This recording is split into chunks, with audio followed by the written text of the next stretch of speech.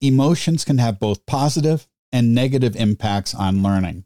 In this episode, we explore the relationships that exist between emotions and learning.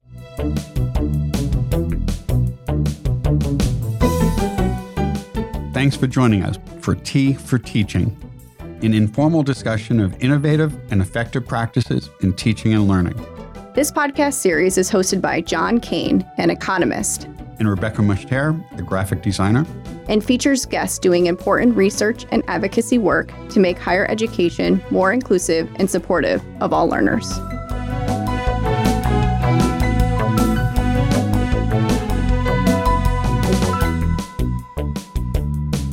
Our guest today is Michelle Miller. Michelle is a professor of psychological sciences and President's Distinguished Teaching Fellow at Northern Arizona University. She is the author of Minds Online, Teaching Effectively with Technology, and Remembering and Forgetting in the Age of Technology, Teaching, Learning, and the Science of Memory in a Wired World. Michelle is also a co-editor with James Lang of the superb West Virginia University Press series on teaching and learning. Welcome back, Michelle. Oh, thanks for having me. It's great to be here today. Today's teas are Michelle. Do you have some tea?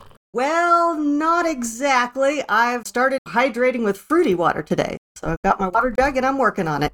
And I have just a little bit of a peppermint spearmint tea blend here. And the reason it's just a little bit is this is our third podcast of the day today. So I didn't have a chance in between them to go back to my office and get some new tea or some new hot water. So I do have a little bit to get us started here. Tiny bit left from my pot of blue sapphire tea. Which is much more colorful. It is, but not in my cup, only in the pot. We've invited you here to discuss your March 3rd blog post addressing the relationship between cognition and emotion. In general, how is cognition influenced by emotion? I've been interested in this connection for a while and watching the evolution from within my field of cognitive psychology and kind of moving away from the approach that I came up with when I was just starting out as a graduate student, which, as I recall, was this kind of oil and water conception of cognition and emotion, that here on the one side, we've got thought processes, we've got memory, and so on. And on the other side, we've got the emotions and so on. And we're just going to really work from in our subfield to try to get our arms around just these cognitive processes and don't worry about the rest of it. And now I think that most cognitive psychology theorists in the field would say that, yeah, our cognitive processes are definitely shaped by and infused by what's going on kind of over in the emotional processing systems of our mind and in our brain. And if I had to describe just from my own perspective, what I see is a change over time and an evolution in our field. We've kind of gone from really talking about parts of the mind in this very compartmentalized, modular way, where different parts do different things pretty much independently. And now you see more discussion of how these different parts have interplay with each other, how they give what I would think of as a sort of a soft input to other subsystems, or even set some constraints on what those other systems are doing without totally determining them. So I think we are moving into this more nuanced view of how those two things work together so that, yeah, our emotions affect what we believe. They also serve as a way to almost elevate or suppress different aspects of what we're processing. So we might remember things in a particular way or think about them in a particular way. And it's neat to me, too, as somebody in the field, because I look and I see clinical psychologists, the people in the area of psychology who work on how do we help people in therapy and help people with different disorders and challenges. They've known this for quite some time, but they've looked at it sort of in reverse. So if you've ever heard of the school of thought known as cognitive therapy or cognitive behavioral therapy, one of the core tenets of that approach is that the emotional side of how we function, our emotions are affected by our cognition. So what we feel, even our mood states and so on, that's fundamentally driven by things like what we believe. And so they've come up with these really exciting and powerful techniques for addressing beliefs that people have and thereby affecting their emotions. So we can take a cue from that and have this more nuanced view of the interplay. So back to cognitive psychology, I also come at this really philosophically as what we would call a functionalist. That's sort of a lens through which I see how we address questions in psychology. So when we say, well, why does the mind work in this particular way? Why does it have this component, or why does it do this in this way? I would look at it and say, well, how does that help us survive? What's the function for helping us really survive and thrive in our world? And when we look at things like emotions, our emotions are there for very functional reasons. I believe our emotions exist in order to kind of move us towards things that help us in our survival and move us away from things that are going to be a threat to our survival. And also they serve in this way to kind of alert us to what's relevant. So it's almost like a relevance mechanism. So if something provokes an emotional response in us, that may be an old shortcut that our mind has to say, yeah, this is something that's important. This is something that maybe you want to remember and that you want to pay attention to. So I see emotions as kind of a fuel for relevance. And that's something I'm sure we'll get into in our conversation about teaching and learning later. And all of this is such a practical issue too. I tell a story sometimes about Minds Online and writing that book, where I got to about midway through the book and literally had this crisis. I remember it happening like in the middle of the night. There's something huge that's missing right around this point in the book. And that book, for those who've taken a look at it, it takes a very cognitive view of how we select and use technologies. But I came to this realization, we can't really talk about how to maximize the effectiveness of those approaches unless we also talk about why students are going to do them in the first place and how we can get them motivated to do them. So in that book, I ended up covering some very basic, elementary, foundational concepts in motivation and motivation theory, with that idea of what are just the essentials that every teacher needs to know, and how might that also get involved in how do we choose certain technologies, how do we set things up in a particular way, for example, in an online course to keep students moving and to keep them putting in that productive effort. And so that's been around in the back of my mind for quite some time. But now I'm reading all these new articles and this wave of interesting new research that is finding yet more connections between those two sides of the mind. And so how to get students to engage in strategies that work from a cognitive perspective and how to direct that fuel for relevance. And early on in my career, as I mentioned in that blog post, I look back and it seems so harsh now of like, well, how do we get students to be accountable? And now I've kind of shifted that along with many others towards really looking more at the support side of this and bringing in things like empathy for our students. I don't think I've ever been one of those super punitive, look to your left, look to your right kinds of teachers, nor have I ever really advised that to their faculty. But I'm realizing that in this really critical issue, that I'm looking at this relationship in new ways, and I'm excited to share that. So there's been a lot of discussion about student motivation and engagement, a crisis in it. A lot of faculty have reported students being less engaged or less motivated. How can we, as faculty, address some of the challenges that people are experiencing at this moment? And it is such a pressing question. And that's another thing that's just really been registering as I've had my antenna up about what are people talking about right now? What are they bringing into conferences and so on? And first off, as a little bit of a skeptic, I have to say, well, I think that we still need some more information to nail down exactly what the extent and the nature of the engagement crisis is. And I think all three of us are attuned to what I guess you can call the fallacy of students these days. So as so many people have observed, it's so tempting to have that filter on of like, well, back when I was a student, I was always intrinsically engaged in my classes. I didn't miss assignments, so on, and there's a downward trend. So there's something about that. I put on my skeptic filter when I see that. But that said, we do have these experiences. And I don't think, regardless, even if we look back and say, well, maybe this wasn't really part of a bigger trend as we thought, even if that were to happen, are we going to look back and say, well, we shouldn't have worried so much about engaging our students? We can almost always stand to engage them more. So with that big caveat, I think that we should also be really reflecting on and separating out as much as it's really possible to do so, disengagement from other related things like prioritizing. I don't have the capacity to cover all that I need to as a student and perhaps also as a family member, a parent, a worker, and so on. So here's how I'm going to go at it. Or even just straight up overwhelm. And I think we can look at that from our own perspective too and say, well, right, I think we've also seen quite a few faculty professional development directors and others who work with other faculty to say, oh my gosh, I put up a half a dozen workshops and I'm having trouble filling them. So we too as a lot of our demands have converged over the last couple of years, and as we've coped with those stresses, we too, it's not that we're disengaged from what we're doing, but we're having to make some different choices out of necessity. We have the economic cost of college and that whole dynamic that's going on as well. I'm no expert in that, but I think we all know that students today are working more jobs. Succeeding at every single course and getting through as quickly as possible is an economic necessity, and so on. So the stakes are very, very high for students, and students are dealing with that. And so that's one also very important thing to think about when we're looking at this.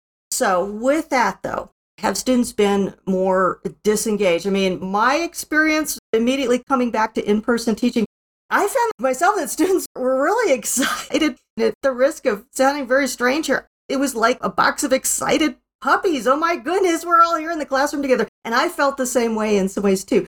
But really directing that in some, again, productive ways is what we have to do as the leaders of our classes.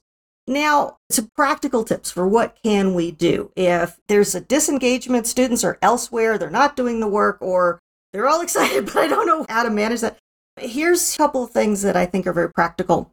So I'm a big advocate these days for flexibility and approachability in what we do. So I wrote a piece last year titled Ungrading Light. I think that was the catchphrase in the title, which talks about, okay, without sort of throwing out grades and saying, well, students have the wrong motivation when it's all about the grades. If we're still going to have grades, what are some positive ways to keep students really focused on the learning and engaged with the learning and not just like checkpoint, how do I get through this? And I do think that even some basic changes to policy can help here. So things like I really have gotten very flexible on deadlines. Big caution here that this is going to look very different for people with different course sizes, section sizes, different disciplines, what the learning objectives really are in your course. So I don't want to imply that everybody just can do this in the same way. And as I also mentioned in the piece, things like very flexible deadline policies can present a professional risk for people who do not have the security of, for example, tenure, and people who are historically minoritized and are going to elicit different kinds of reactions from students that play out on things like end of semester evaluations. So, for example, faculty of color. So with those big cautions in mind, though, here's been my experience is I communicate with students. I say, I want to be approachable. I want to really show them and not just tell them that if you come to me and say, I was pulling double shifts all weekend and I need to do this paper draft and I know that, but I need another 2 days, that I'm not going to come down on them in a hard or personal way. And if they do that, just about all the time, I will say, yeah, I mean, my catchphrase right now is take the time you need to do your best work. And that turns out actually to be really good for my motivation too, because I would really rather read what they put together with a little bit of more time. That's all about, I want to do something I can be proud of in this course and actually walk away with great knowledge. It's more geared towards that and less geared towards, oh my gosh, did it come in at 11:58 when it's due at midnight? And I sort of just check that box again. So that is something as well. And in other ways to be approachable, that can also elicit more engagement. How do we know students are engaged? Well, when they reach out to us. And so here again, different individuals have to decide their appropriate comfort level and parameters. But I have a syllabus statement that says, here are all the different ways to get in touch with me. If you've got a long question, then we need to talk. I've got a scheduling program. You click a button and boom, now you have access to my calendar and you can get on my calendar the same way my colleagues can. And that's good. If you have a really quick question, like, oh my gosh, there's one thing I need to do in order to finish this assignment and actually be successful, then you can text me or send me a message in a program such as Remind, which can kind of buffer. So we're not trading phone numbers. But that immediacy, it has not really resulted in this giant pileup of lots of inappropriate communications, which was what I was always warned about when I was coming up as a teacher. But instead, students get the question answered, and then they can kind of stay engaged with the flow of what they're doing. So just basic ideas, but ones that I think can help move us back towards a more engaged setting where students are excited to be there, and so am I. If I could add one other thing here too, we can also take a page out of the transparency philosophy. So if you're familiar with transparency in teaching and learning, the TILT framework, it's so powerful. And it's all about giving more explicit directions to students as well. What you may read as disengagement or not caring might be, I don't know where to start. And now I really am feeling either alienated, overwhelmed, or something in between. And I think that's another we can all relate to is we're a lot more likely to take the first step down the path and keep going if that first step is lit up, or maybe if the whole path is lit up. So taking that little bit of extra time to say, and here's where to start. And if you get stuck, here's what to do. That can also help. I've been observing the same sort of issue that many people have reported of students not completing work. I've seen students being much more excited to be back in the classroom, and they tend to be fairly engaged in classroom activity. But what I've been seeing, and what a lot of faculty have been saying, is that students aren't doing the work outside of class at the same rates that they used to do. And one of the concerns in terms of making your classes more flexible, in some cases you can do that really well. And I do allow that with many of the assignments, but in classes where the material builds from week to week, if students start getting behind early in the semester, they're going to be struggling a lot more later. So I have different policies depending on whether they're producing something, some type of educational project, a podcast or something similar as I do in some of my classes, then they can have more time. And I give them as much time as they need to do that with multiple iterations. But with other things like reading the materials online where there's some embedded questions and so forth, there I do insist that they get it done by a certain time, because then when they come into class and they're asked clicker questions, some of which they're graded on, they're not going to be successful in that if they haven't done the basic reading. And that's where I'm seeing a lack of engagement outside of class. I've had many fewer students complete the readings before class, or even weeks after they were due, they're still not completing some of those readings. And that's the concern that I'm having. And I have to say that I've also observed some of this with faculty too, that attendance at professional development workshops have been a lot lower this year than in the last couple of years. And some of it may be because of burnout after the pandemic. And I should note that on my campus, we're also transitioning to a new learning management system. And a lot of people have been struggling with that, which takes up a lot of their time, reducing the amount of time they have to learn other new things while they're struggling to learn the new system. But this issue of engagement does seem to be impacting the amount of learning that I'm seeing, at least in my large intro classes. I'm not seeing it so much in my upper level classes, but I'm wondering if some of this may be because we have students who've spent a year or two with remote learning in schools that often had very few resources to do that well. And students may have just gotten out of practice with doing a lot of work, because in many school systems, students would just pass on to the next grade level without necessarily learning very much in many classes. I've seen this dynamic actually even at my upper levels as well. It became rather glaring the first time that we went back to an in-person symposium, which was the kind of capstone experience in this class, was to bring some research to the symposium. It's a wonderful experience, but it dawned on me partway through the semester to step back and just say, okay, how many of you have never done a presentation like this before? And yeah, previously, most of the class would have had some experience either in an in-person research lab that they were in or in a methods class or something like that. And it was one of those head-slapping moments, at least for me, of being, of course they don't know. And I try to come at it like, well, this is the time to do what I probably should have always done for what was previously a small group of students, but still an important group of students who are sitting in the back going, oh my gosh, I feel lost. I don't want to even raise my hand. I don't know what she's talking about with the poster or participation or even things like what to wear. And so I did. I went back and dusted off and created a few stopgap materials. I found some things out on the web that actually demonstrated a poster presentation that was in progress and what to do and not to do. So it can be an opportunity to do more of that transparency and kind of scaffolding and bringing everybody up. But yeah, it can be shocking to stand back and say, okay, who has not actually done this thing that I kind of always assumed would be the case by this level, regardless of what that is?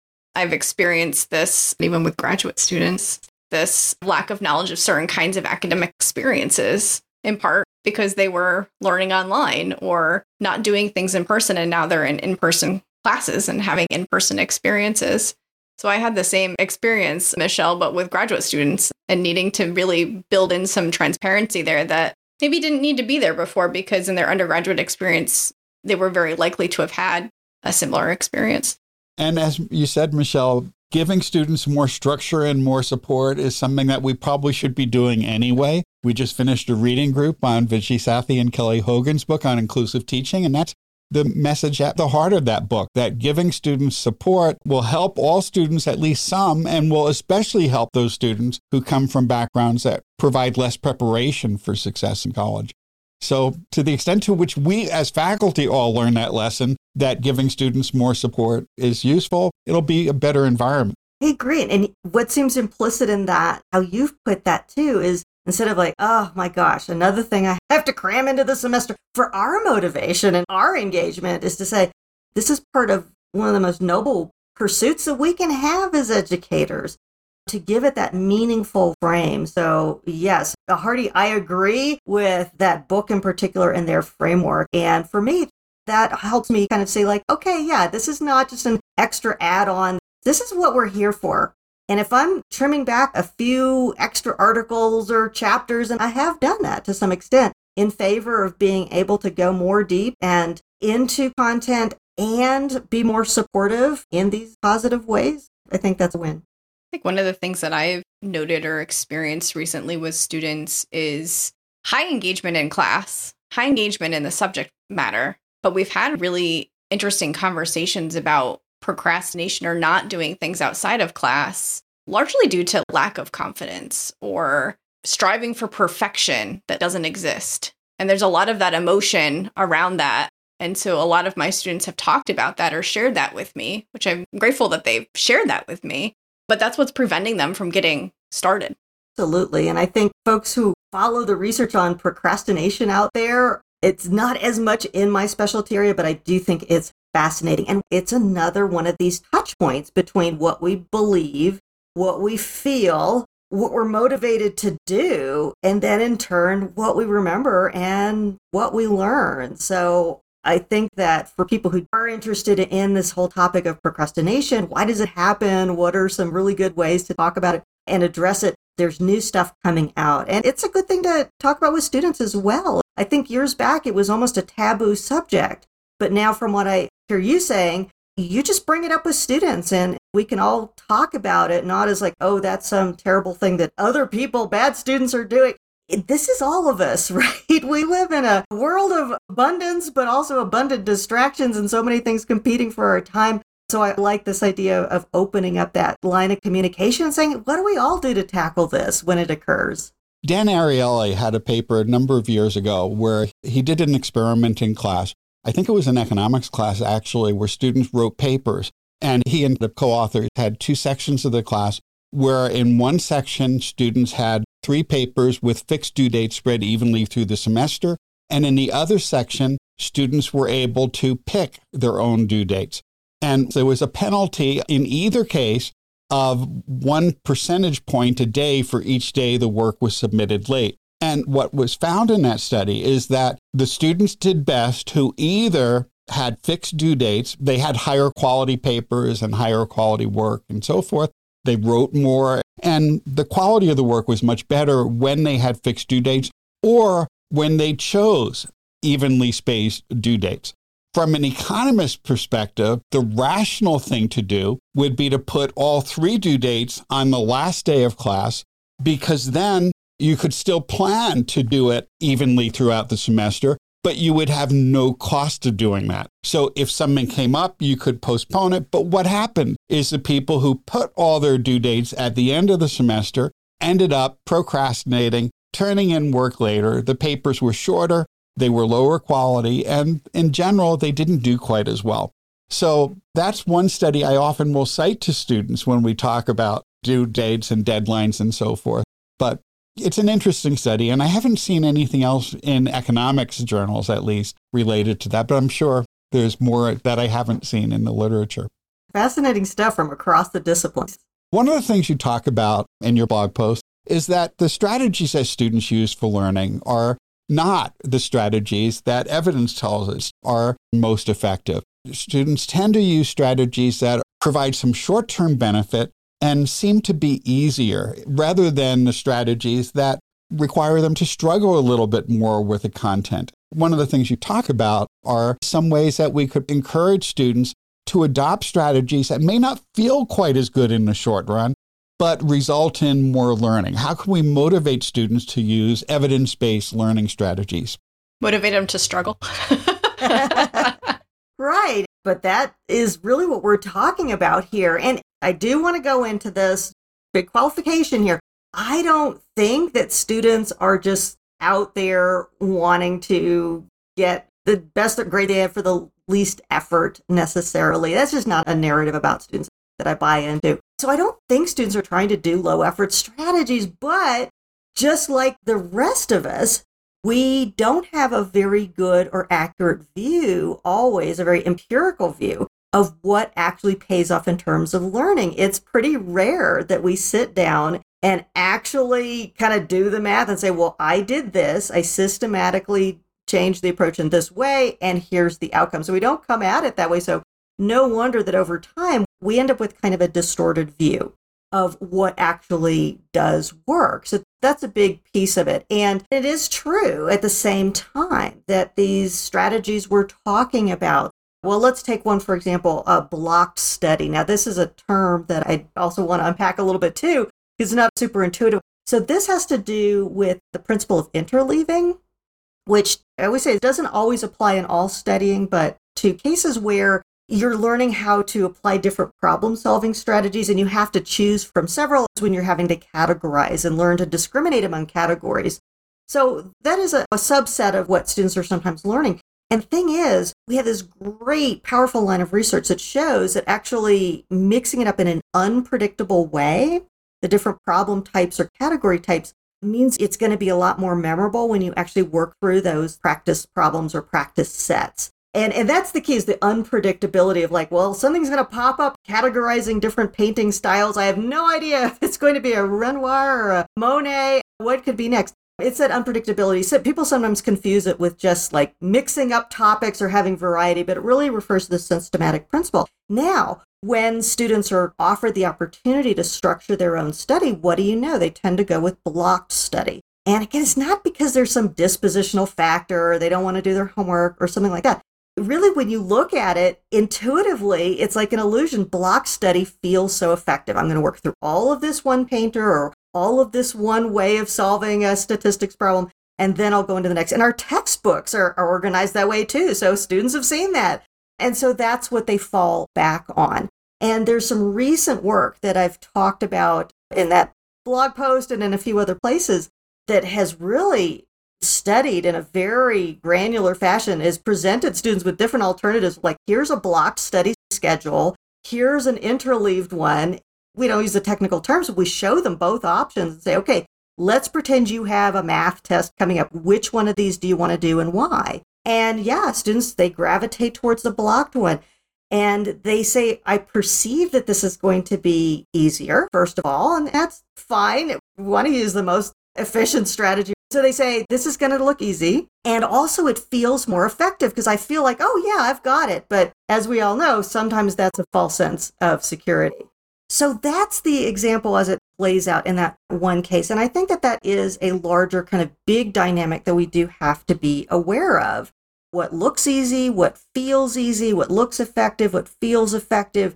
Sometimes your brain is kind of playing tricks on you. And that becomes very serious when it is the case that things like interleaved study are more effortful, but they're going to pay off more for the time invested. Retrieval practice, which I and a lot of other folks in the space talk about so much, that's another that it's going to require a different level of effort and engagement to close my book and say, all right, instead of rereading this chapter, what did I actually get out of it? Or maybe I can seek out a quiz. And to me, I also think it's not just the effort involved.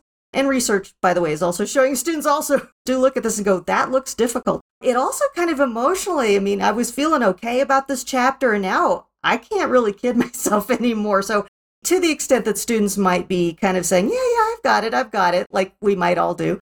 this will kind of bust that unjustified optimism. And that doesn't always feel great in the short term. So if that's the case, we can set up these wonderful learning activities. And if students aren't going to do them, then they're not doing them or us any good or any benefit. So that's the case as well. And so if they have a sense of the value, and a lot of these strategies that maybe we can touch on do have to do with exposing and revealing and convincing about the value and finding ways to draw students into exactly those techniques. So just because these are difficult, I do want to make sure everybody doesn't get this terrible impression of like, studying is going to be this miserable slog, no pain, no gain. It's more subtle than that. And they really do work. You really are going to get so much more out of the time that you put in. And for students who really are stretched really thin, as we've touched on, that's an important, powerful message. You mentioned a number of specific examples in your post. You want to dive into some of those and share something like the snowball effect or self-determination theory or some of your other really awesome examples? Oh, thank you. I appreciate that. And after all, the big philosophy and approach matters, but let's get down to the actual techniques. So I referenced something called the snowball effect, and this is just my informal term, but really the more you know, the more that you want to know. And the more that you know, because of the way memory works, the more you know about a particular domain or subject area, the easier it is to acquire new facts. And like I always throw out the example of folks we know who are just really committed to some hobby or area of interest, the sports fanatics and so on.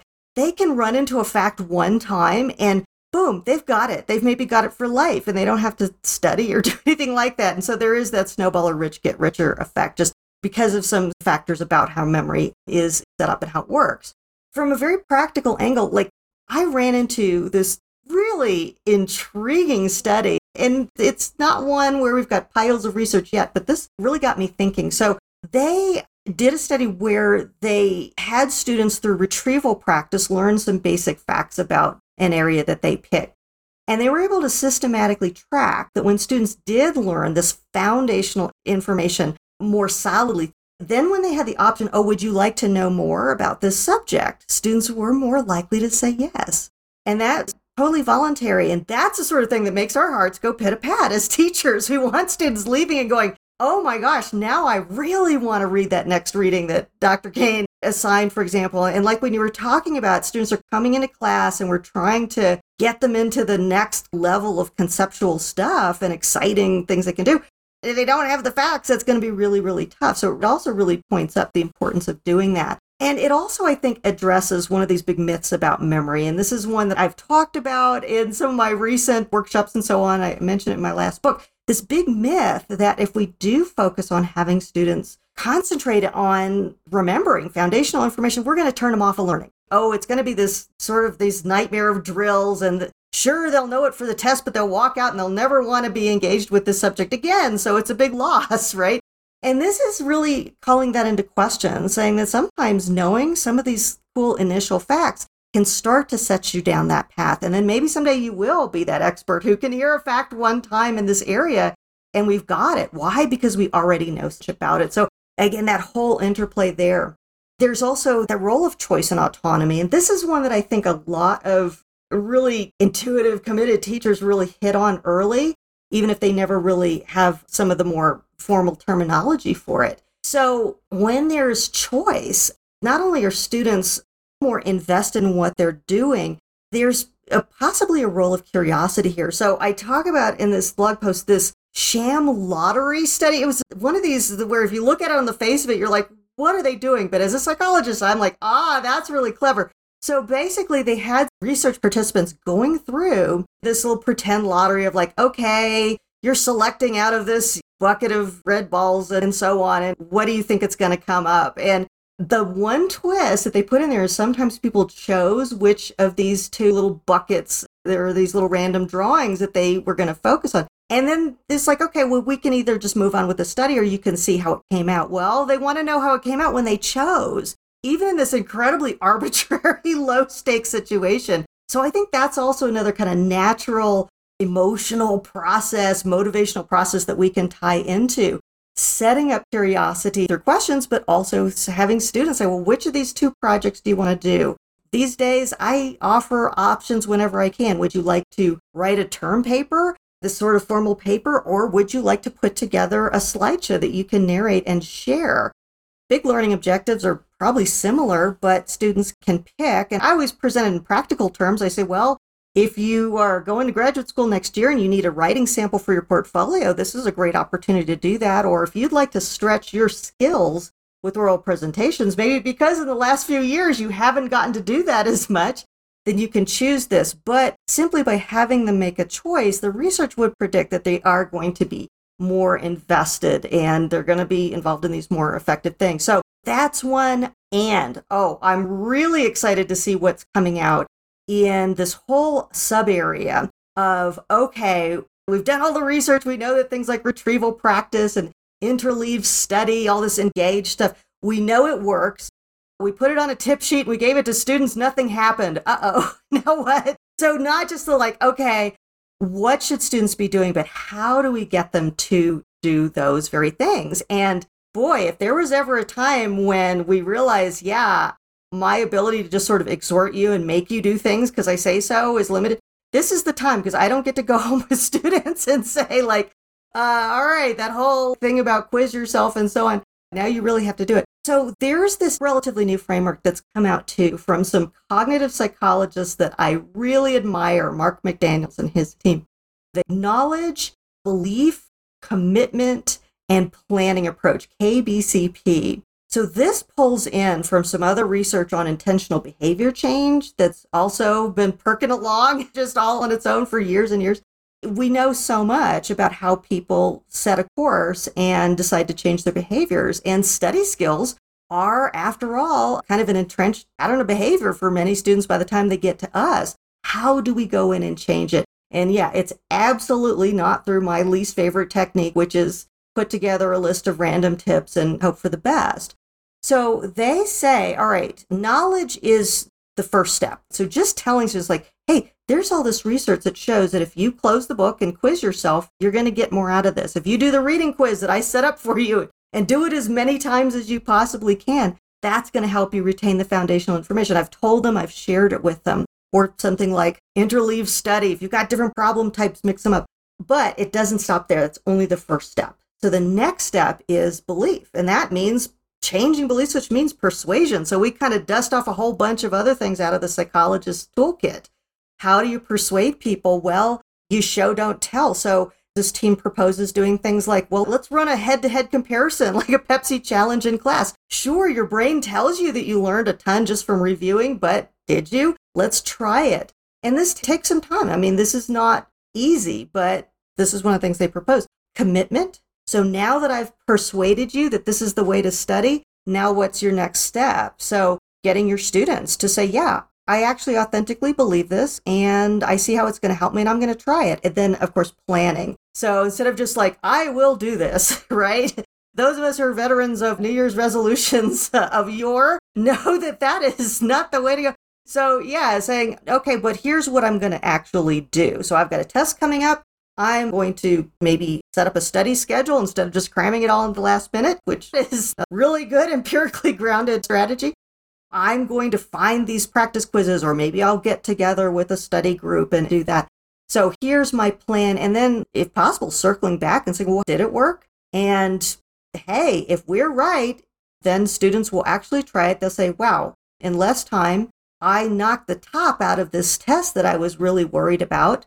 And that is going to feed that virtuous cycle of going right back to those effective strategies. So KBCP, I love it too, because I've been doing something similar in the Attention Matters project that I think I've talked about on some previous episodes as well, which is all about having students themselves come in and see how their attention is limited, learn about the effects of things like distraction on their learning. But we don't stop there. We give them a few rudimentary tools as well. We say, okay, what is going to be your plan? If things are dragging in class and your mom is texting you, that's tough. How are you going to get through that without then checking out of your class? What are you going to do if your neighbors are watching who knows what on their laptop or they're texting and it's bothering you? What is going to be your plan? So getting students to really think ahead to those things, commit to doing them in a way that works for them, and puts that newfound knowledge into practice. So those are some of the things that I'm really experimenting with and excited about right now. So in that approach, it seems really necessary to help set up a structure for students and then circle back and have a reflective piece so that maybe they will do that on their own next time. And there's some exciting suggestions from research here, too. I mean, I know it's easy sometimes as faculty, especially at the end of a long year like this one, to say, well, did it actually stick with them? But there's a couple of different projects out there that have kind of converging on this idea that once students really do see something like retrieval practice, active study, and so on, once they really experience that as part of the structure of one course, they absolutely will run with it. So they will go into the next class, whether in your discipline or not, and say, well, from now on, I'm actually going to have a study plan that's set up in this particular way, and I'm going to do this. So I personally find that very, very encouraging that, yeah, it takes some work to do this stuff, but the payoff, even if you personally don't see it right in front of your eyes, the payoff is likely there. And so the more faculty who start doing these things too, the more likely it is that students will adopt new approaches. So spreading this more widely is helpful. Yes. Hardy, I agree to that statement. And I can attest on my own campus, I've seen more faculty bringing in more structure, things like online reading quizzes.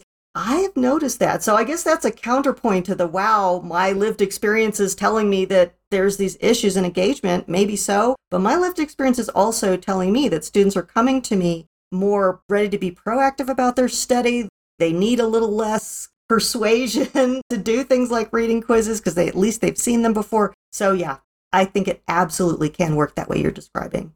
So we always wrap up by asking, what's next? Wow. Well, these days I'm working a lot on my Substack newsletter. It's called the R3 newsletter. And I think this is the mechanism by which we connected on some of these new topics. So I love that it's already starting these great dialogues. And if you haven't seen Substack at all, it's a kind of a blogging platform. And my Substack is free. Some Substacks are paid, but mine is definitely free. And so, for example, if you're interested in this topic, I would definitely tell your listeners to check out Sarah Rose Kavanaugh's Substack as well. It's called Once More with Feeling. And I also want to affirm that she is and her work are really at the forefront of this whole topic of motivation and emotion in particular in learning. So great other Substack to follow, and her book Spark of Learning is also just an absolute modern classic in this. So I decided to get in the fray since I saw these wonderful thinkers around me also doing this, and this has been a really good platform and a way to structure for myself something that I felt needed a refresh, which was my reading of the literature that's coming out. So what I do is twice a month approximately, I've been putting out discussions of research that I'm reading. My little heuristic is anything that was published in approximately the last year, really privileging the new stuff. And I've historically just seen that when I really get into the nitty gritty of the research and what it says and what it doesn't and parsing that for folks, especially those who may be outside of social sciences, that's where I get the most affirmation from folks and people saying, yeah, this was really helpful. So I decided to run with that. And so that's a big project right now. I've been really happy with the reception and just working on that. I've been writing and thinking more about this topic of motivation and cognition. So as we mentioned at the top of our conversation, it's one that goes back to kind of my initial ponderings, thrashing around as a beginning graduate student of like, how does this all work? Coming back to that and really finding new ways that I can share that with my fellow faculty. So getting the word out there. I have a few new projects that I'm working on that tie back to that attention issue. So that's another perpetual area of interest for me. So I have a few new writing and research projects that are going on with that and kind of in the development phase. And this summer, I am going to be catching up on a stack of books, just an epic number of these great books and works that are coming out. Seems like every week there's a new thing that goes on that list. So I look forward to a few weeks or more to really concentrate on that. And we should know this is the second podcast that has come out of things we've seen posted on your Substack blog. Oh, wonderful. One other thing, Sarah Rose Kavanaugh has a new book coming out that we were fortunate enough to get a draft copy of, and it should be out this summer, Mind Over Monsters, if you'd like to see more about this topic. Oh, absolutely. All right. It's on the stack now. The pile keeps growing. Yes, it does. Better add on another week. We could all use an extra week or summer. Right? Yeah. Well, thank you. It's always great talking to you, Michelle. Oh, my pleasure. You as well. Thanks, Michelle.